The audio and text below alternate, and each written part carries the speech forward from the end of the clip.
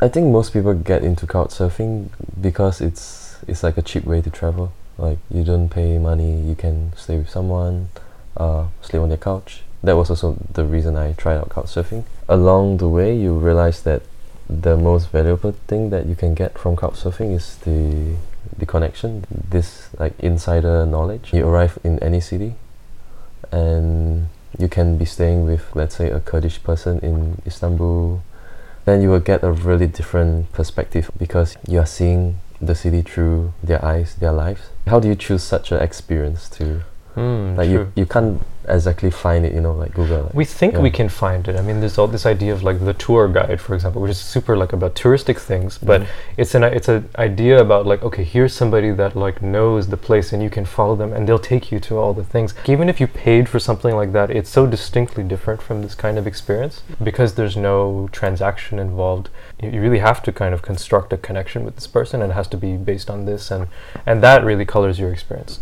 After a trip to Hong Kong where I was hosted, I realized that I was really interested in this idea of meeting people from other countries, and I had a few months to kill between the end of military service and the start of university, like about 8 months. So almost every day I was meeting couchsurfers. I would do the same thing over and over again. I'll bring them to Chinatown, to Little India, to like Pulau Ubin, to cycle.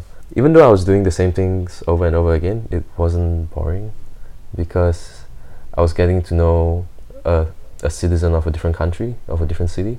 And even if I do not know where exactly they are on the map, they kind of give me an impression of what the people might be there. I remember meeting some Germans for the first time, or Austrians. I want to shake their hands, but then they're like, no, we give hugs. Yeah. Oh, really? Yeah. You learn a bit about their culture along the way.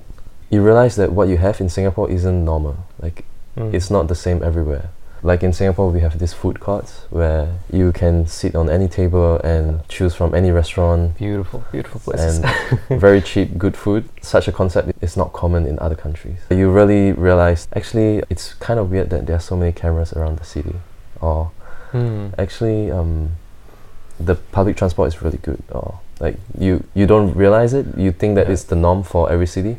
Or actually, your airport is really nice, but that's the airport that we have, so I thought it was normal. These are some remarks or observations that occur when you're talking to these people from outside Singapore. And also, they would ask you all kinds of questions, like, what is this building? What does the flag mean? What is red? What is white? Why are there 5 stars? What is the main religion? How many Chinese people are there? These are not data or statistics that you have ready on hand. So even though you are talking to foreigners, you also have to learn more about your own country.